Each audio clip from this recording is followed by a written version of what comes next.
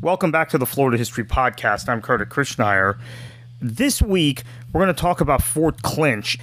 This is going to begin a short tour around the state within our fort series around masonry forts. And we're going to do Fort Clinch this week. We'll do Fort Jefferson, Fort Taylor, Fort Barrancas, Fort Pickens in the near future. Forts that I visited personally, with the exception of Fort Jefferson, where we will have, we've already played a portion of it on a previous podcast, but we'll have a full interview with, full conversation with Ryan Ray, who spent a week at Fort Jefferson earlier in 2023. But today we're going to start with Fort Clinch in Fernandina Beach. Last week we talked about Fort San Carlos in the Fernandina Beach, Amelia Island area, what is now Nassau County. And Fort Clinch is now a state park, and it was one of the important masonry forts that was key in the Civil War, or if you prefer, the war between the states, which is what folks in actually that part of the state do refer to the war as. So either you call it the Civil War, you can call it the war between the states. Fort Clinch is on the very northern tip of Amelia Island. In fact, when you look out over Fort Clinch, from the top of Fort Clinch over Cumberland Sound, all the land area you will see is actually in the state of Georgia. So Cumberland Sound is what the St. Mary's River dumps into, and that is the boundary between Florida and Georgia. And when you walk into Fort Clinch, there's a visitor center. Well, it's a state park, and you have to drive 3 miles within the state park to get to the actual fort. There's some other neat things along that 3-mile drive, nature trails, etc.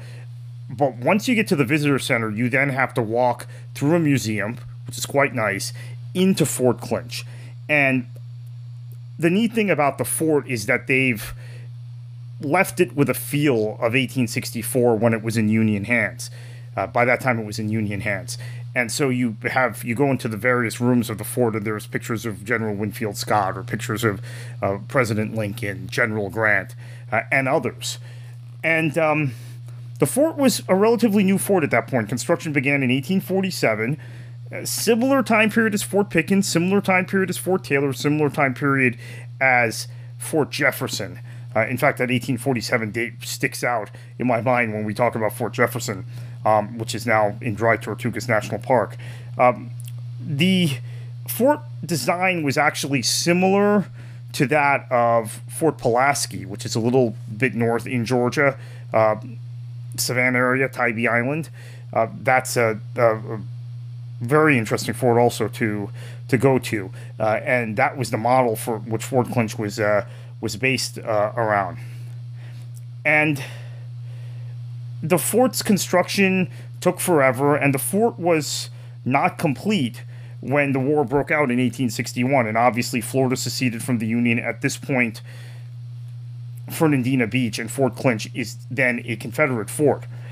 However, General Winfield Scott, who I just referred to, the overall commander of the Union Army, he had his idea of, quote, Scott's Great Snake, or the Anaconda Plan, which was the naval blockade of the South. And Fernandina was going to be an important place for the Union to engage in that blockade, and Fernandina was going to be a place they wanted to take quickly. And even though the fort was in Southern hands, and the fort had actually been seized by the Florida militia before the war began, before Fort Sumter and Fort Pickens, the controversy, obviously the first shots were fought in Charleston, were in Charleston. Fort Pickens in Pensacola had a big role in that too, which we'll talk about on a future podcast. This fort had already been taken by Colonel Butler of the Florida State Militia, so the Confederates had control of the fort, but they didn't finish the fort. They didn't finish the defenses. And Judah Benjamin, who was the Secretary of State for the Confederacy, really significant figure, from my perspective historically, first Jewish American to reach a prominent position, cabinet a cabinet member of the Confederate cabinet. Maybe we don't celebrate him because it was the Confederacy, but I still think from a diversity and first standpoint, an important figure. And in fact, Gamble Plantation in the Bradenton area is connected to Judah Benjamin. That'll probably be a subject we cover in the future. But Judah Benjamin was actually at Fort Clinch for a while, and sent reinforcements and knew that it was going to be critical for the Confederate defense of Florida, but they never really finished the fort, even though they mounted some additional guns, and they did their best to try and man the fort in such a way that they could defend it and defend Fernandina. General Braxton Bragg, was in command of the forces throughout Florida, the Confederate forces throughout Florida, and he kind of knew that it was an indefensible situation, and he thought maybe you abandon Fernandina in particular, because it was indefensible, and then reinforce in places where you have better natural defenses, some of the harbors along the Gulf Coast, etc. And so the Union invaded, and they took the fort. And they took Fernandina without much of a fight. Most of the Confederate troops had left by this time and had been redeployed elsewhere. And after the seizure of Amelia Island, and actually Cumberland Island on the Georgia side that we talked about on the other side of the Georgia Sound, you had engineers arrive, since both sides were secure of the Sound. Engineers arrived from New England, and they finished up the fort. And so the Federal regiments that were stationed at Fort Clinch during the war were the Ohio infantry, a New York infantry, a New Hampshire infantry, a Connecticut infantry, a infantry of black soldiers, several infantries of black soldiers. Also, the Yellow Bluff Fort in Jacksonville saw black soldiers stationed there. That's a fort that is right now the ruins of are right next to the Dames Point Bridge, or the Napoleon Bonaparte Broward Bridge, which crosses the St. Johns River near Blunt Island. So black troops stationed, black infantry division stationed in Florida. And Fort Clinch now being in the hands of the Union meant Fernandina could be an anchor on the Union blockade, and be a staging ground to attack Jacksonville, which was a town that changed hands, I think, 4 times, if I'm correct. Maybe it was only 3 times, but 3 or 4 times during the war. Of the Spanish-American War, there were modifications made to Fort Clinch, new guns, some reinforcement, but the fort itself wasn't of much use in that conflict, and the fort was basically obsolete from that point forward. And so eventually the federal government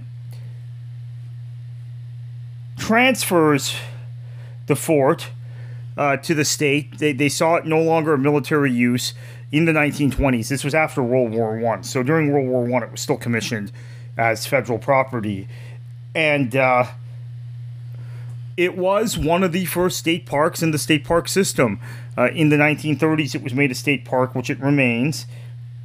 And the fort had, as the museum at the fort will tell you, similar to really a great display at Olino State Park, if you're ever in the Lake City area, where Olino State Park is on the Santa Fe River. The Civilian Conservation Corps did a wonderful job with Olino State Park. Same thing with Fort Clinch State Park. These were 2 of the original state parks in the 1930s.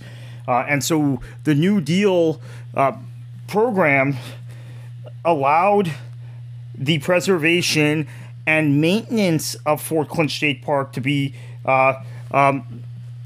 taken out.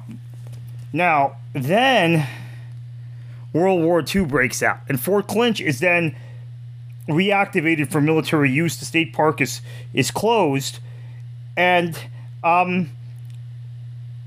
the fort ends up playing a pretty important role in Coast Guard operations during the Second World War in Florida.